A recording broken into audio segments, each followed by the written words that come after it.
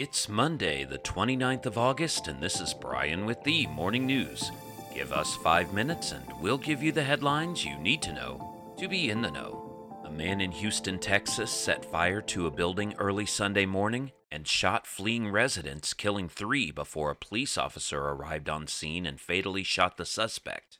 Investigators believe the shooter was a longtime resident of the building and may have been motivated by a recent eviction notice, Police Chief Troy Finner said. He described the suspect as a man about 40 years old, dressed in black and armed with a shotgun. After setting fire to the building, the shooter laid wait for those residents to come out and fired upon them, Chief Finner said. The deceased victims are believed to be residents of what the chief said is a multi-room rental facility, including 2 men in their 60s and another in his 40s. In other news, a fuel leak interrupted NASA's launch countdown for its new moon rocket early this morning, reappearing in the same place that saw seepage during a dress rehearsal back in the spring. NASA is poised to launch its most powerful rocket ever today, setting a spacecraft speeding toward the moon as the agency tries to reignite its lunar ambitions. NASA's Launch System rocket is slated to lift off from Florida's Kennedy Space Center as soon as 8:33 a.m. Eastern Time. On top of the rocket is Orion, a spacecraft that will travel to lunar orbit on the test mission before returning to Earth. No one will be on board Orion for the mission. Large crowds are expected to gather for the launch. The mission, officially called Artemis 1, is the first major test of most of the main components that NASA and aerospace companies have been developing to help return astronauts to the lunar surface. No astronauts have been to the moon since 1972, but NASA aims through its Artemis program to make that happen as soon as 2025. Around the world, United Nations atomic energy inspectors are heading to the Zaporizhzhia nuclear power plant amid fears that fighting in the area has damaged power lines and caused fires at the facility that could lead to nuclear catastrophe. The International Atomic Energy Agency said Monday that a team led by its general director, Rafael Grossi, was heading to the plant to assess damage, check safety and security systems, and evaluate staff conditions. The inspection will begin on Wednesday and last until Saturday, according to an internal Ukrainian government document seen by the Wall Street Journal.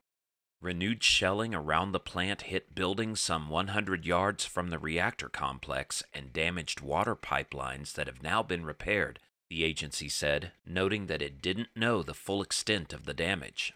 Russian forces have occupied the plant, Europe's largest, and stationed military equipment there, while Ukrainian workers continue to operate it at gunpoint, according to Ukrainian officials. Elsewhere, at least 85 Palestinians have been killed in the West Bank this year as Israeli forces have carried out nightly raids in cities, towns, and villages. The military says the vast majority were militants or stone throwers who endangered the soldiers. The tally from the Palestinian Health Ministry includes Palestinians who carried out deadly attacks inside Israel. It also includes several civilians, including a veteran journalist and a lawyer who apparently drove unwittingly into a battle zone, as well as local youths who took to the streets in response to the invasion of their neighborhoods. Israel says it is dismantling militant networks that threaten its citizens and that it makes every effort to avoid harming civilians. And a mint-condition Mickey Mantle baseball card sold for $12.6 million Sunday, setting a record as the most ever paid for sports memorabilia in a market that has grown exponentially more lucrative in recent years. The rare Mantle card eclipsed the record just posted a few months ago, $9.3 million for the jersey worn by Diego Maradona when he scored the contentious Hand of God goal in soccer's 1986 World Cup. Before the pandemic, the sports memorabilia market was estimated at more than $5.4 billion, according to a 2018 Forbes interview with David Yokin, the founder of Collectible.com.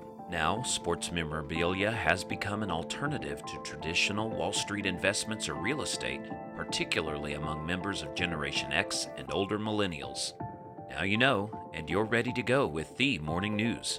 Share this with a friend and subscribe to us wherever you listen to your favorite podcast. You can also sign up for our newsletter at themorningnews.com. Thank you for listening.